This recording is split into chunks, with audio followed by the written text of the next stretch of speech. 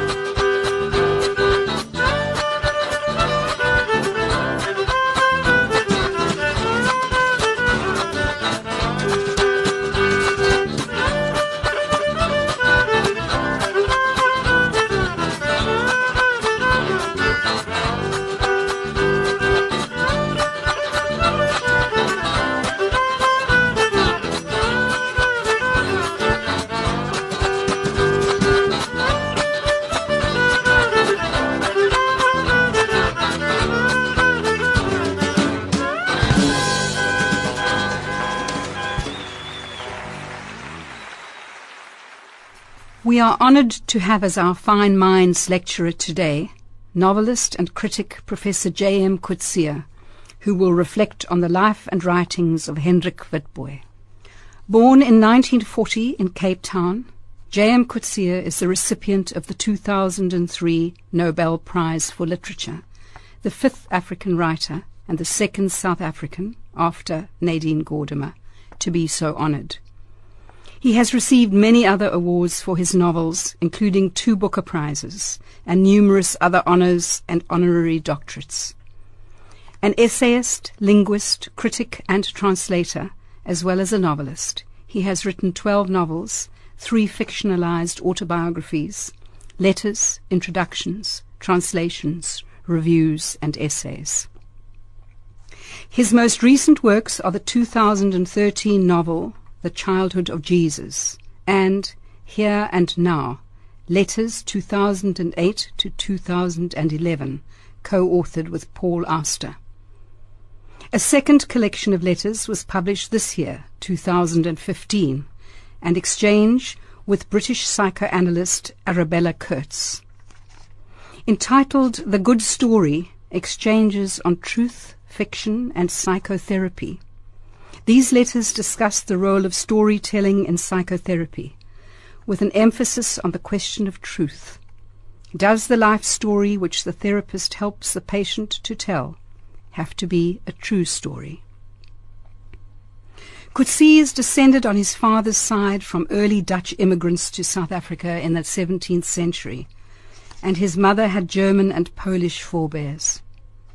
He studied mathematics and English at UCT and subsequently completed his PhD in linguistics and literature at the University of Texas in Austin in the USA, with a stylistic analysis of the works of Samuel Beckett. He taught at the State University of New York at Buffalo till 1971, where he began his first novel, Dusklands. The inquiry in that early novel seems to me to bear some relation to his interest in Hendrik Witbooi. Unable to extend his visa in the USA because of his involvement in anti-Vietnam War protests, Coetzee returned to South Africa in 1971, and he was appointed lecturer in English at UCT in 1972. In 1984, he was appointed to a full professorship and delivered a much-quoted inaugural lecture entitled Truth in Autobiography. He retired from UCT in December 2001, and after relocating to Australia in 2002, took the position of Honorary Research Fellow in the English Department at the University of Adelaide, while still making frequent trips to South Africa. He served for years as professor on the famous Committee on Social Thought at the University of Chicago, and has had visiting professorships at Harvard, Johns Hopkins University, and elsewhere in the USA.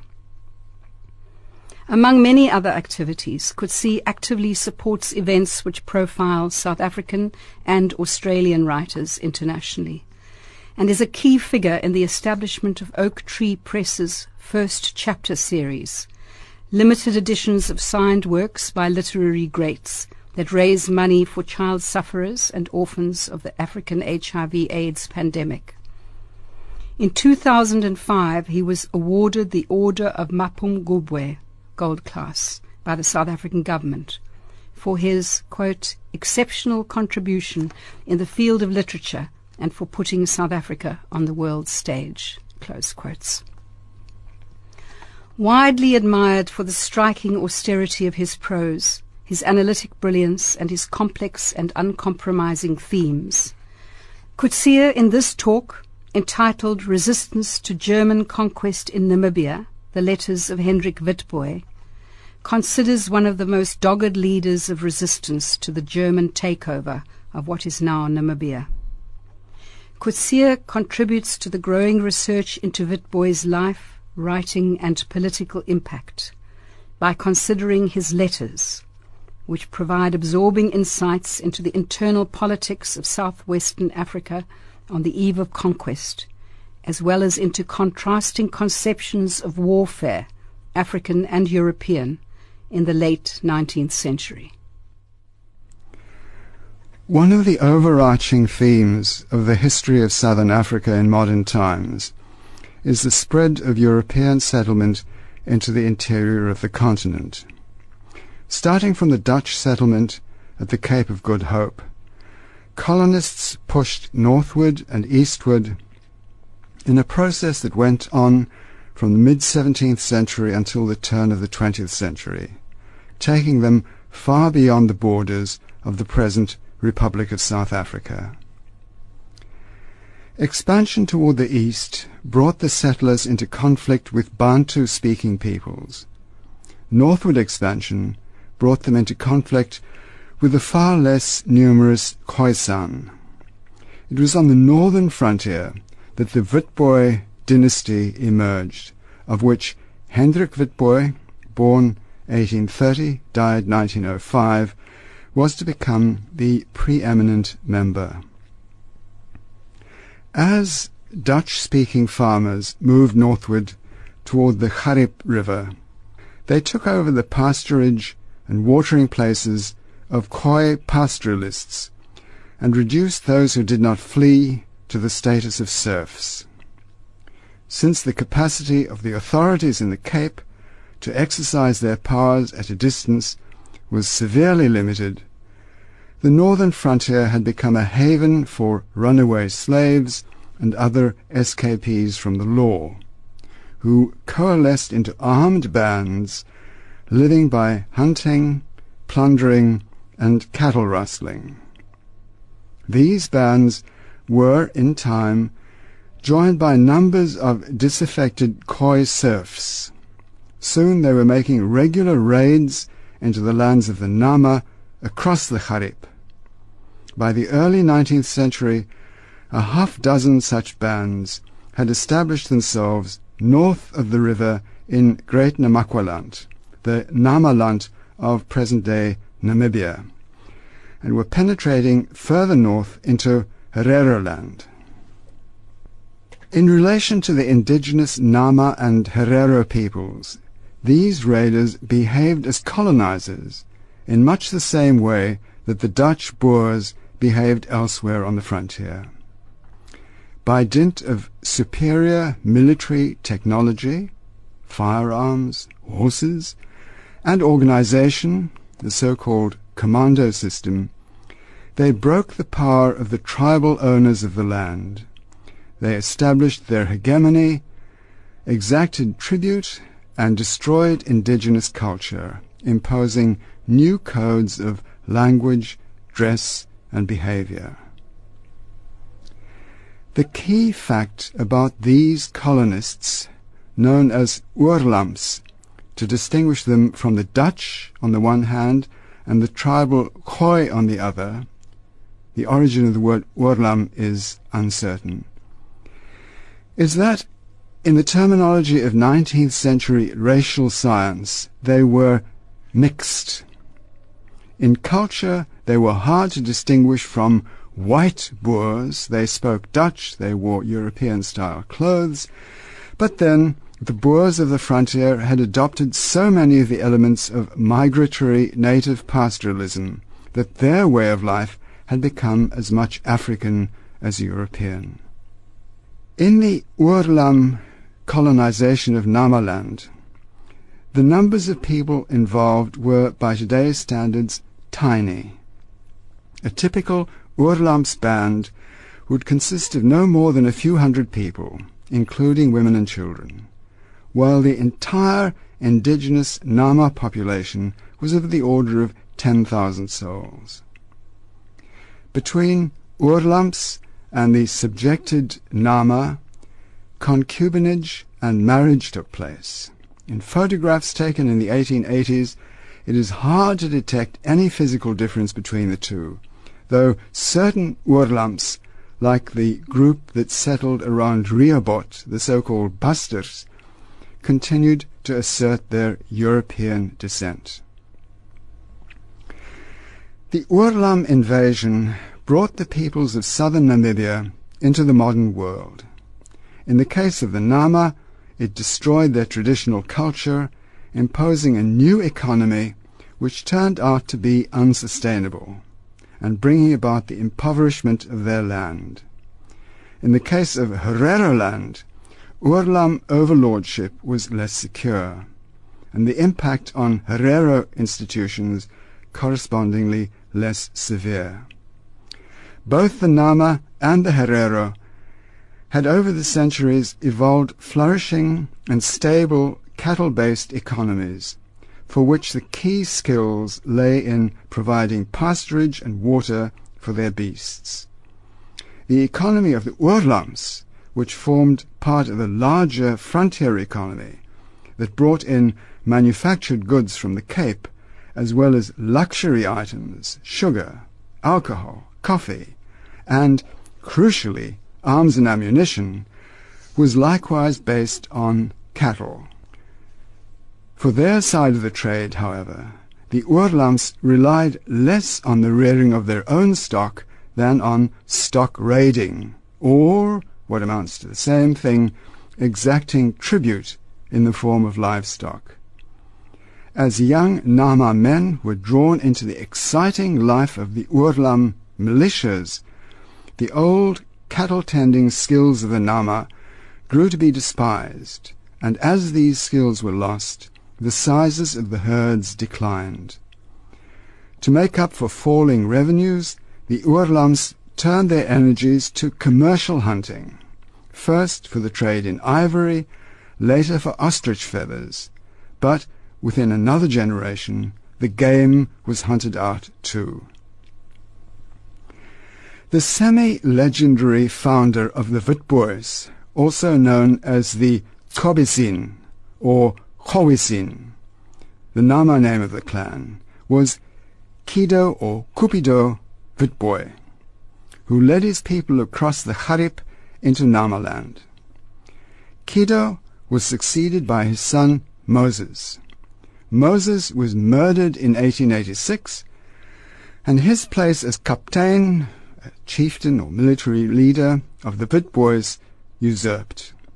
The usurper was challenged and killed by Hendrik Witbooi, grandson of Kido, who thus became captain. Born in 1830, Hendrik Witbooi was, by the standards of the day and of his people, well educated. He could read and write Dutch. He had a more than passing knowledge of history, as well as of manual trades like carpentry. While with the missionary Johannes Olp, he had studied the Bible. Whereas to other indigenous leaders, church affiliation seems more often than not to have been a means to an end. The missions provided an entry point into the colonial trade network and more generally into the Western knowledge system. Witbooi took the Bible seriously and had a sense of himself as a visionary leader of his people on the model of Moses. His literary style shows the influence of his Bible reading. Witbooi's dagboek, diary, consists of a large, leather-bound journal purchased from a stationer in Cape Town. Some 189 pages are covered in the handwriting of Witbooi himself and of various scribes and secretaries. The text, consisting largely of copies of correspondence relating to the affairs of the Witboois, is written in Cape Dutch. The spelling of words is sometimes phonetic. Witbooi clearly intended it to constitute the annals of his reign.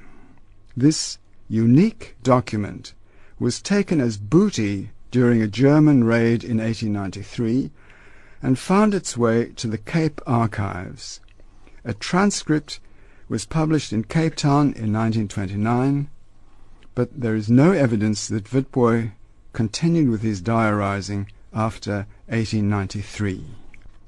The diary opens in 1884 with the Witboois locked in armed struggle with the Herero.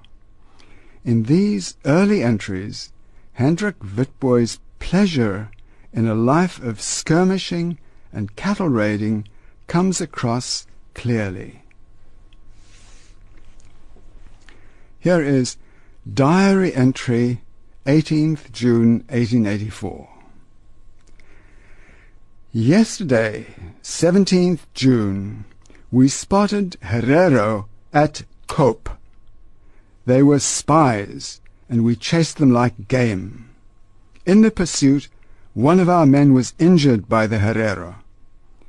He had actually seen them, but thought they were his own men, seeing they were ahead. Thus he came up close to them and was shot with 2 shots. But we recovered him while he still lived, as he was calling out to us. That's how we found him. The Herero did not get him.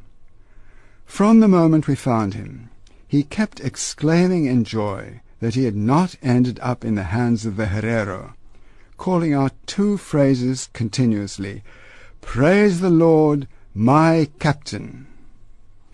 All the afternoon, up to his end, he called out these words. We raised him on 2 horses, and so brought him to the cart at Cope. That night he died, on 17th June 1884. He was Korabib. We buried him on the 18th. At his grave I spoke these words in his memory: "If you do not become children, and you attend closely, then our women and children will also visit this grave." On the 18th, we remained here in Cope, while the Herero were in Karuas. On 19 June, we rode on to the Karuas area, and the Herero engaged us. It was afternoon, and our foot soldiers had a difficult struggle on that day, since the Herero stood their ground. it was observed that there were men going down among the Herero. On our side, a Veldschoendrager was wounded in the arm, but slightly, and we fought until nightfall. And we slept there, on the bank of the river, and the Herero on the other. And on this day, the Herero took David Pitter's horse, which Johannes Pitters had been riding. They got it like this. Johannes had dismounted to move towards the fighting. Other men took the horse to safety elsewhere, and when he returned, he could not find it. A Herero died at our hands, and we acquired a rifle. On the 20th, we rode to Carwas, and so did the Herero, 200 men altogether, until Sunday. On the 23rd, we pursued the Herero and attacked their war party. That day, the fighting was difficult on the right flank, where there was dissension among the Veldschoendragers, so that David Pitter was alone on this flank. 3 of our men were injured, Abraham Janse and Paul Slingen and Johannes Karuhab of the Red Nation, and 4 horses shot. Finally, we put the Herero to flight on all sides, but by then it was too late to pursue them. On this day, we took 2 horses and 1 rifle on our left flank. And our teacher of Herero, son of Rode Damap, fell on our right flank. On the next day, the 24th, we took another horse. Thus we gained 4 horses altogether. 2 of our own horses, Uncle Hendrik's mares, had succumbed to their gunshot wounds. Indeed, but for an unforeseen eruption of history, one might have predicted for Witbooi the life of a typical Oorlam kaptein, competing for wealth and power with other Oorlam groups, with the Herero, and with the indigenous Nama. A charismatic leader, with a corps of able-bodied men, with guns and horses under his command, and a group of families under his protection who owed him their loyalty. In fact, however, the fate of Witbooi and his people was decided from afar. Since 1870, the European powers had been blocking the import of Prussian goods, and pressure was mounting in Prussia to find markets elsewhere. In 1882, the German trader Adolf Lüderitz established a station at what is now Lüderitz Bay on the Namibian coast, and appealed to Berlin for official backing. Chancellor Bismarck acceded. From his fellow European powers, he demanded and obtained control in the form of a protectorate called German Southwest Africa over the hinterland of this trading post. Thus, Germany acquired its first overseas colony, 835,000 square kilometers in extent. Other colonial claims soon followed in Togo, Cameroon, Tanganyika, Samoa. Bismarck himself was not in favor of a full-blown takeover of the new territory, which would have entailed the creation of a local administration and eventually the building of expensive infrastructure for settlement. His intention, rather, was to grant charters on the Lüderitz model that would allow private entrepreneurs to exploit the territory. But colonialism has a dynamic of its own.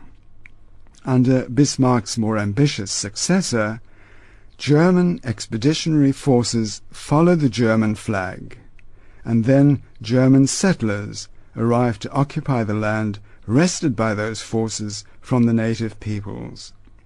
Within 20 years, the southern half of Southwest Africa had been subdued with great brutality and loss of life, and its peoples had lost their land and their cattle. On 29 October 1905, Hendrik Witbooi died of wounds received while fighting the Germans. The site of his grave, somewhere near Vaalgras, is unknown. There is a memorial to him in Gibeon, the main settlement of the Witboois. After Hendrik's death, the demoralized Witboois sued for peace. However, sporadic resistance against the Germans continued until 1907, when the last of the guerrilla leaders, Jacob Marenga, was shot by British colonial police near Uppington in the Cape Colony. In hindsight, we can see that if the peoples of the territory had come together early to resist the colonizers, they might have been able to make the enterprise too expensive for Germany to sustain. They were, after all, experienced in small-scale warfare. They were armed with Western weapons and knew the terrain as the Germans did not. Regrettably, however, intergroup feuding continued unabated and was exploited by the Germans to split the opposition. Indeed, between 1894 and 1904, the Witboois contributed fighting men to various German campaigns against the Herero. The last-ditch uprising of 1904, initiated by Samuel Maherero and joined belatedly by the aged Witbooi, though widely supported, was doomed to fail against the superior forces that the Germans had by then assembled. Not the least attractive feature of Witbooi's letters, both to his German foes and to traditional rivals like Samuel Maherero, is their antique courtesy. Witbooi adhered to a code of honor, which included doing no violence to women and children, treating prisoners humanely, and giving the enemy dead a decent burial. It also included not attacking until first attacked, though Witbooi is sometimes driven to tortuous feats of sophistry to prove he was not the aggressor. Because an officer's code of honor was important to his concept of soldiering, he was shocked by the attack on his base at Hoornkrans in 1893, when German soldiers deliberately slaughtered women and children. A similar contempt for African life, backed by pseudo-Darwinian racial science, which classified the Khoisan, including the Nama, as one of the inferior races, was exhibited in the course of the suppression of the 1904 uprising. General Lothar von Trotha, who led the German forces, arrived in southwest Africa with a well-merited reputation for ruthlessness, gained in campaigns in China and Tanganyika. He was by no means ashamed of the barbarities he practiced. Africans submit only to force, he wrote. To exercise such force with undisguised terrorism, Terrorismus, and even with atrocities, Grausamkeit, has been and is my politics, Politik. I destroy rebellious tribes with streams of blood and streams of money. Witbooi's illusion that European military officers adhered to a code of chivalry had been encouraged by his dealings with Major Theodor Leutwein, the most humanly attractive of the series of German commanders whom he faced on the battlefield. The letters exchanged between the two have an old-world charm. "My dear Captain," writes Leutwein on 8 July 1894, "although I am back in front of your position a little before the 1st of August, I am not planning to open hostilities before the contractually agreed date. Your people may come and go in your camp without fear of harassment, as well as visit my own men. From 1st August we will be at war. However, Even then, I do not intend to open hostilities unless the letter you will want to send me upon expiry of the truce convinces me that a peaceful solution to the questions pending between us has become impossible. But even in that case, I will first send you notice of the commencement of hostilities. Until such time, I shall not shoot, but your men and my men must remain in their camps as from 1st of August. Otherwise, neither of us may be able to prevent possible incidents. Imperial Landeshauptmann Leutwein, Major. After the above-mentioned hostilities had commenced, and after Witbooi had been forced into retreat, he writes as follows to Leutwein. Dear Major Leutwein, I am sending this note to entreat you to be so good and turn back. Can't you see that I am retreating?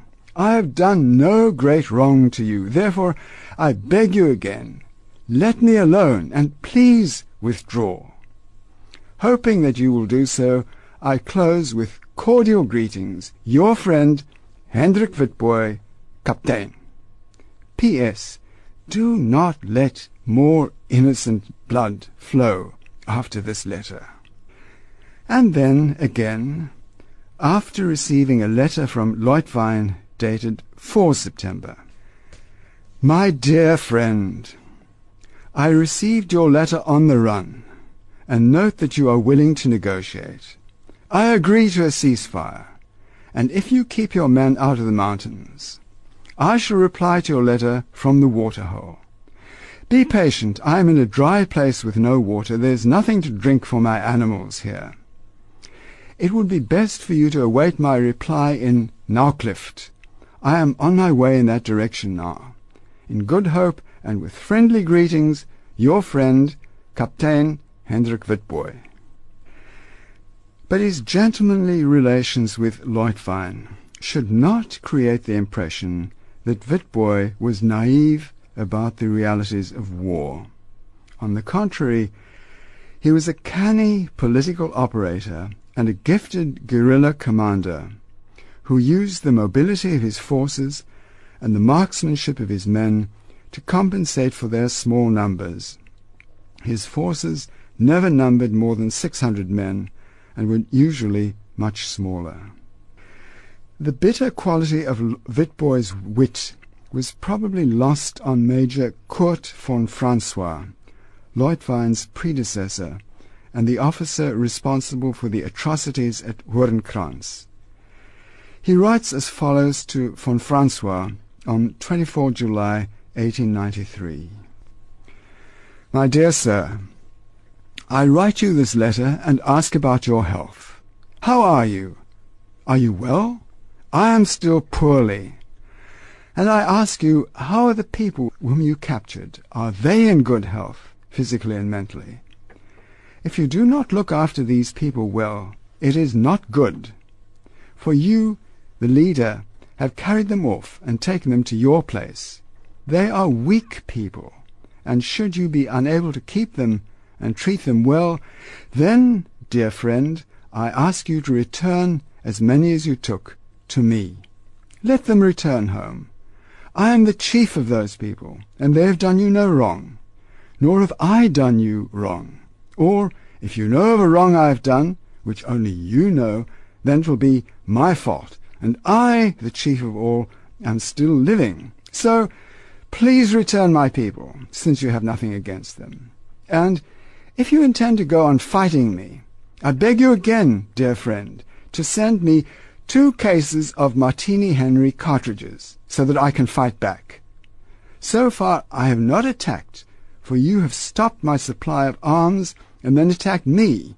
Therefore give me arms, as is customary among great and courteous nations, so that you may conquer an armed enemy. Only thus can your great nation claim an honest victory. I close my letter trusting in your reply. With best greetings to your Excellency, I remain your friend, Kaptein Hendrik Witbooi. Witbooi's letters rise to eloquent heights in his denunciation of the concept of land ownership that the new colonizers seek to impose. Here he writes to a fellow captain, Joseph Friedrichs. A note: in Witbooi's racial typology, the Oorlams and the Nama belong together as red peoples, as distinct from the blacks, the Herero, and the whites, Boers, British, Germans. Letter from Witbooi to Joseph Friedrichs, Hoornkrans, 27th June 1892. My dear Captain Joseph Friedrichs, I am writing these lines with a sincere request, a plea for the sake of my well-being and for your own, as follows. I hear that you have given a white man, a certain Herman, permission to live at Komsas. I am writing to tell you that I do not accept your decision. I do not want you to give any white man a farm on my land.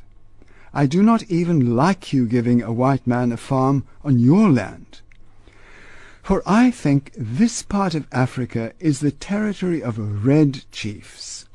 We are one of colour and custom. We obey the same laws, and these laws are agreeable to us and to our people.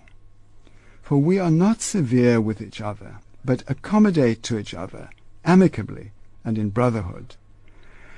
And if the people of the one chief want to live in another chief's settlement, they can do so in peace, and both chiefs are content.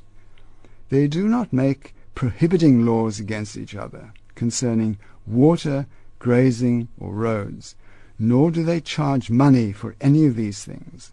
No, we hold these things to be free to any traveller who wishes to cross our land, be he red, white, or black.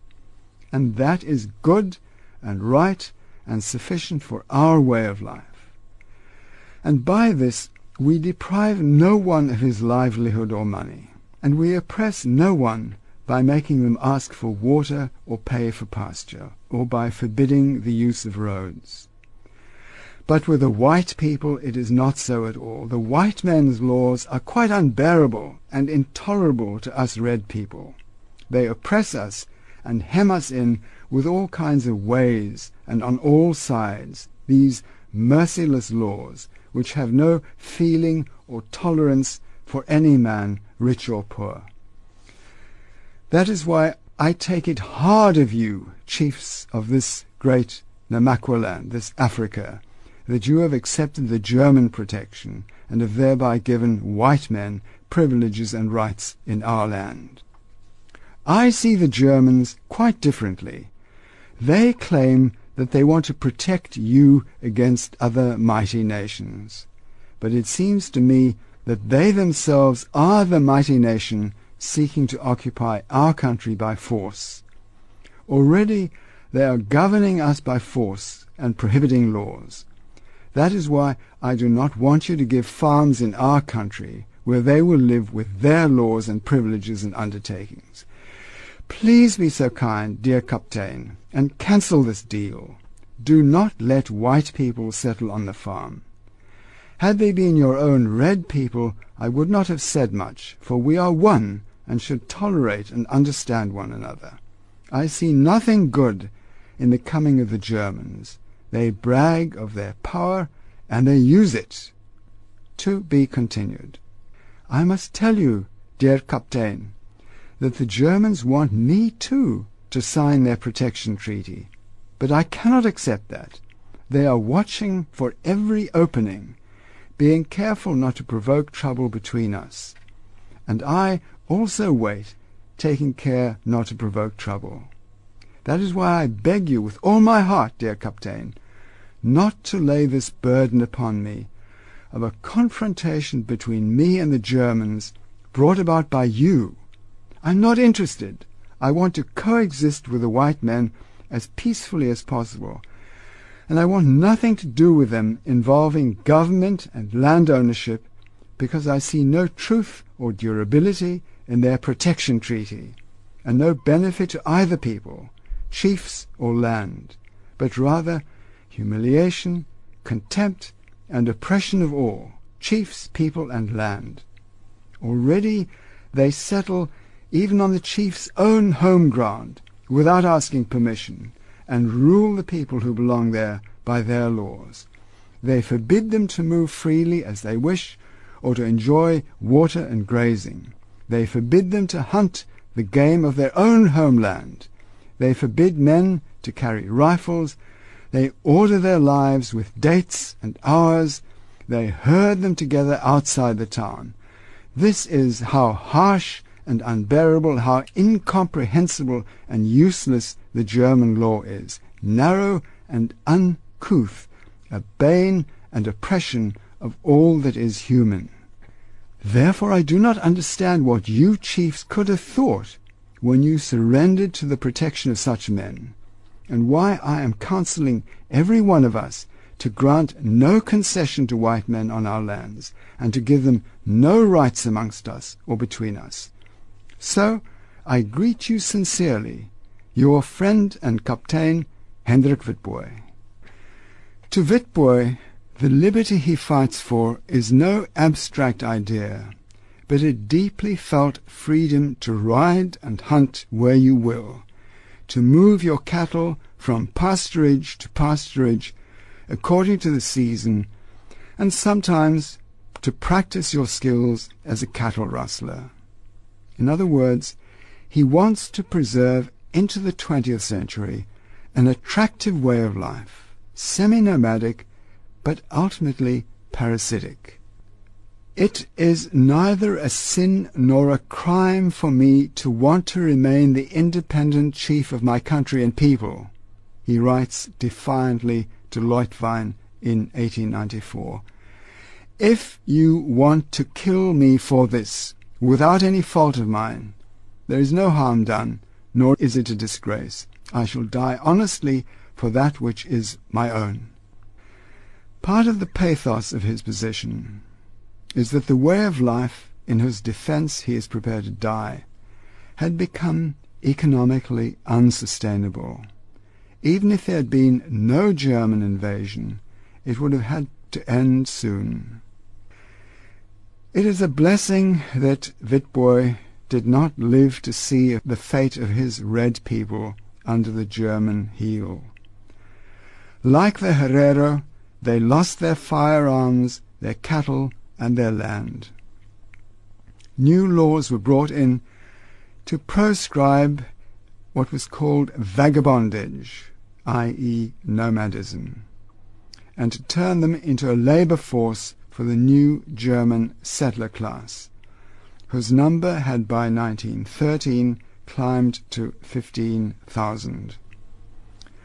Of the survivors of the great uprising, some were transported to remote German colonies, others confined in concentration camps. In the most notorious of these camps on Shark Island in Lüderitz Bay, 1,032 of the 1,795 inmates perished within a year of cold and illness. Of all Herero and Nama prisoners, 45% died in captivity. Between 1904 and 1911, the Herero population declined from 80,000 to 15,000. The Nama, or Red population, from 20,000 to 10,000. It is not hard to see the camps as part of a program whose goal first became apparent in the sequel to the Battle of Waterberg, when von Trotha drove the remnants of the Herero fighting force, together with their women and children, into the Omaheke desert to perish of thirst. Defeating the Herero on the battlefield, and subsequently the Nama too, was, it turned out, only a first step in a larger and more sinister project, genocide. In 2004, at an event marking the centenary of the 1904 uprising, a spokesperson for the German government delivered to the Namibian people A carefully worded speech that included a Bitte um Vergebung, plea for forgiveness, for German crimes, but avoided the word Entschuldigung, apology. Quote, the atrocities committed at that time would today be called genocide, Völkermord, she said. And nowadays a General von Trotha would be prosecuted and convicted.